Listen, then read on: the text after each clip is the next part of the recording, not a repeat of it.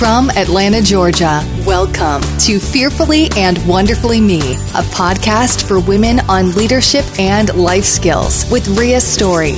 Rhea shares powerful life and leadership principles, helping you maximize your potential and become the woman God created you to be. Today we're talking about intentional thinking. It's probably one of my favorite topics because the power of our thoughts and the thoughts that we intentionally think about cannot be overstated in terms of what it can do for our potential, both in life and leadership. So I've always been a thinker, but I really didn't realize how powerful it was to intentionally direct thoughts in a specific direction until probably about 2012 or 2013. A couple of examples I can think back over life where I was always thinking about, achieving a goal and thinking about that and how to do it and how to achieve it. And I would. I can remember jogging around, going out for a run and thinking about, oh, I want this specific job and how do I get that specific job? And then, less than a year later, I was working in the job that I'd been thinking about while running. But I really wasn't doing that intentionally. It wasn't like I was thinking on purpose for a purpose, sitting down going, how can I change my life by changing my thoughts? I really didn't realize the power of doing that until probably 2013. And I was remember because I was at a leadership conference and I was listening to John Maxwell speak. And John Maxwell is a very popular leadership speaker and writer. He's got, 80-something, 90-something books on leadership. And so I was taking notes while he was talking, and I still have that journal where I was taking notes. And he was talking about intentional thinking. He really didn't call it that, but he was talking about, thinking on purpose. And he shared with us that every year since he was 17, he has read one book. And the book was called As a Man Thinketh by James Allen. And so I wrote that down and I thought, wow, that must be a pretty profound book. If someone like John Maxwell is reading that book, not just once, but reading it once a year, every year, and he's like 70 years old now. Every year he's read this book since he was 17. It must be a really incredible book. And I couldn't wait to get home and get on Amazon and order it. And the book came in. I was so excited, to get the package in and open it up and be like, wow, this is going to be a fabulous book. And it completely shocked me because the book, the version I have, is got big font and it's 38 pages. With big font, it's 38 pages. And I remember just feeling so puzzled because I was like, this is the profound, powerful book that John Maxwell reads every year. I'm like, how good can it be? It's only 38 pages. But it was interesting. When I read the book, I realized it is a very powerful book. And it's very really just talking about the thoughts that we have and their effect on our circumstances, their effect on us, their effect on our health and our body. And it really took me several readings to digest it and absorb it. And it is one of those books you can go back and read again and again because every time you read it, you're in a different place. And so you'll get different things out of it. It's kind of like reading the Bible over. You're just in a different place in your life. And so different things will resonate with you differently. Well, why is that all important to begin with? The thoughts that we think do influence us and they do determine us to some extent. I like to say it like this. The consequences of the thoughts that we think are the choices that we make. Because the thoughts that we think dictate how we feel, and that decides what we do. And that determines what we get, the results that we get. So I'm reading a pretty cool book. It's definitely got some science in it, but the not too sciencey parts that are just way over my head are pretty interesting and thought-provoking. The book is called Switch on Your Brain by Dr. Carolyn Leaf, and I really kind of stumbled on it by accident. But I love one of her points in here that she talks about. Research shows, and I'm quoting, research shows 75 to 98% of illness comes from thought. Now, let me break that down, and I'm going to elaborate on that a little bit, because some of you are thinking, wow, there is no way I thought my way into a head cold last week. But really, the thoughts that we think influence how we're feeling and what we do, and they influence our choices. And those choices determine as much as 75 to 90% of physical and mental illness or unwellness.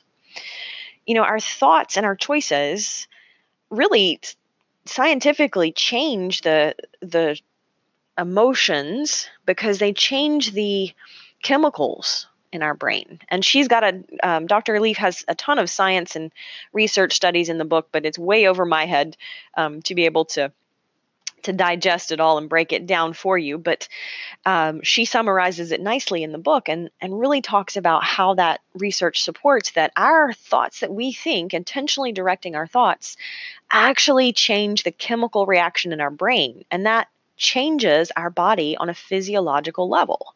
Now, all of that is fascinating, and we can talk about that all day. But what that really means to you, and what it really means to me, is that we are influenced by our environment, but we are not determined by it, because true freedom exists in our mind. The freedom of the thoughts that we have, the freedom to choose our attitude, is going to determine our perspective, and that determines our outlook. I love that. This isn't anything new. Even the Bible talks about, in Matthew 6:25, don't worry about your life, what you're going to eat, what you're going to drink. Don't worry about what you're going to wear, because really, we spend a lot of time and a lot of energy worrying about the future. And most of that is things that we can't control anyway. And so we end up just spinning our wheels and wasting our precious time and energy and our precious thoughts on things we can't control. So worry about anything doesn't really help us. It doesn't really move forward. So what I really want to talk about today is, how do we change our thinking to serve us better, rather than worry or fear, rather than those negative thoughts that keep us stuck anytime we're not happy with where we are. How do we change our thinking? How do we think intentionally to move forward, to move to a better place, to move to a different environment, a better situation? Negative thoughts are, just the thoughts that we think to ourselves. Negative thoughts that we think are kind of like, coming up to someone and getting right up in their face, like 6 inches away, like, close enough to tell what they had for lunch by smelling their breath, getting right up in their face and yelling at them. And that person, more than likely, is immediately going to get defensive, and they're going to start yelling back, right? I mean, that's just a normal reaction. And when we think negative thoughts to ourselves, it's kind of like that. We immediately put ourselves on the defensive. When we start attacking ourselves with negative thinking, we immediately have to go on the defensive. And the problem is that when we're in a defensive state, it's counterproductive to problem solving. And I don't know about you, but my life certainly has problems. Even when we do make the right choices and we do things great, we're still going to encounter problems. We're still going to have situations that can go wrong or end up like we didn't want, or what we didn't plan, or what we didn't hope for sometimes. So the question is, how can we intentionally think about it? And how can we use the power of that intentional thinking to move forward? So I like to break it down like this. There are 3 key things to think about whenever we find ourselves in a situation that we're stuck in, whether that's physically stuck, maybe we made the wrong choice about a career move. I've done that in the past. And, now it's like, how do I think about how I can change my job situation? Maybe it's the wrong move on a personal level. Maybe it's the wrong decision that we made. There's so many options where sometimes the situations and the messes that we have in our life are situations that we created through choices we made. And sometimes they're not. Sometimes hardships just happen and we find ourselves faced with a challenging situation, and it's thinking about how can we move forward through that, even if it's just emotionally and maybe not physically. So I like to break this down because I'm a pretty visual person. So I write this down in the way of 3 boxes. If you have a big piece of paper in front of you, go on and write down 3 big squares in a line on your piece of paper there. And the first one is right in that box, write down, think about reality. And then right in that box or around that box or even beside it, think about what is the reality of the situation, because positive thinking and optimistic thinking doesn't mean that we ignore reality. It's writing down the facts or thinking about the facts and saying, okay, this is how it really is. I don't want to, stick my head in the sand and pretend that life is good when it's not, but come face to face with the reality of the situation. So think about reality, number 1. And the second box, write down thinking about options. And right in this box or beside it is going to go all of the options that you have to move forward. So, a couple of years ago, several years ago, really, Mac and I both of us had started a journey of going into speaking and writing, and we'd both left great careers, cashed in our 401k in retirement, and, resigned from those careers on purpose to pursue what we consider a calling. And, to begin with, we didn't have any clients. We didn't have a client base. We didn't have a social network. We certainly didn't have podcasts like this or books. And what we realized, the town we were living in at the time was a fairly small town. And we'd been there for many years. We had bought a house there, and we loved the house. We had a pool. We had a hot tub. And we'd already made some sacrifice decisions in terms of growing our business, and we'd sold some cars and downsized our lifestyle, and those were not bad things. They were really intentional decisions to help us move forward and grow the business. And we came to a point where we realized that the city we were living in, number 1, it was a small town. It really was limiting our business options because it's harder to meet new people and potential clients if you're in a small town.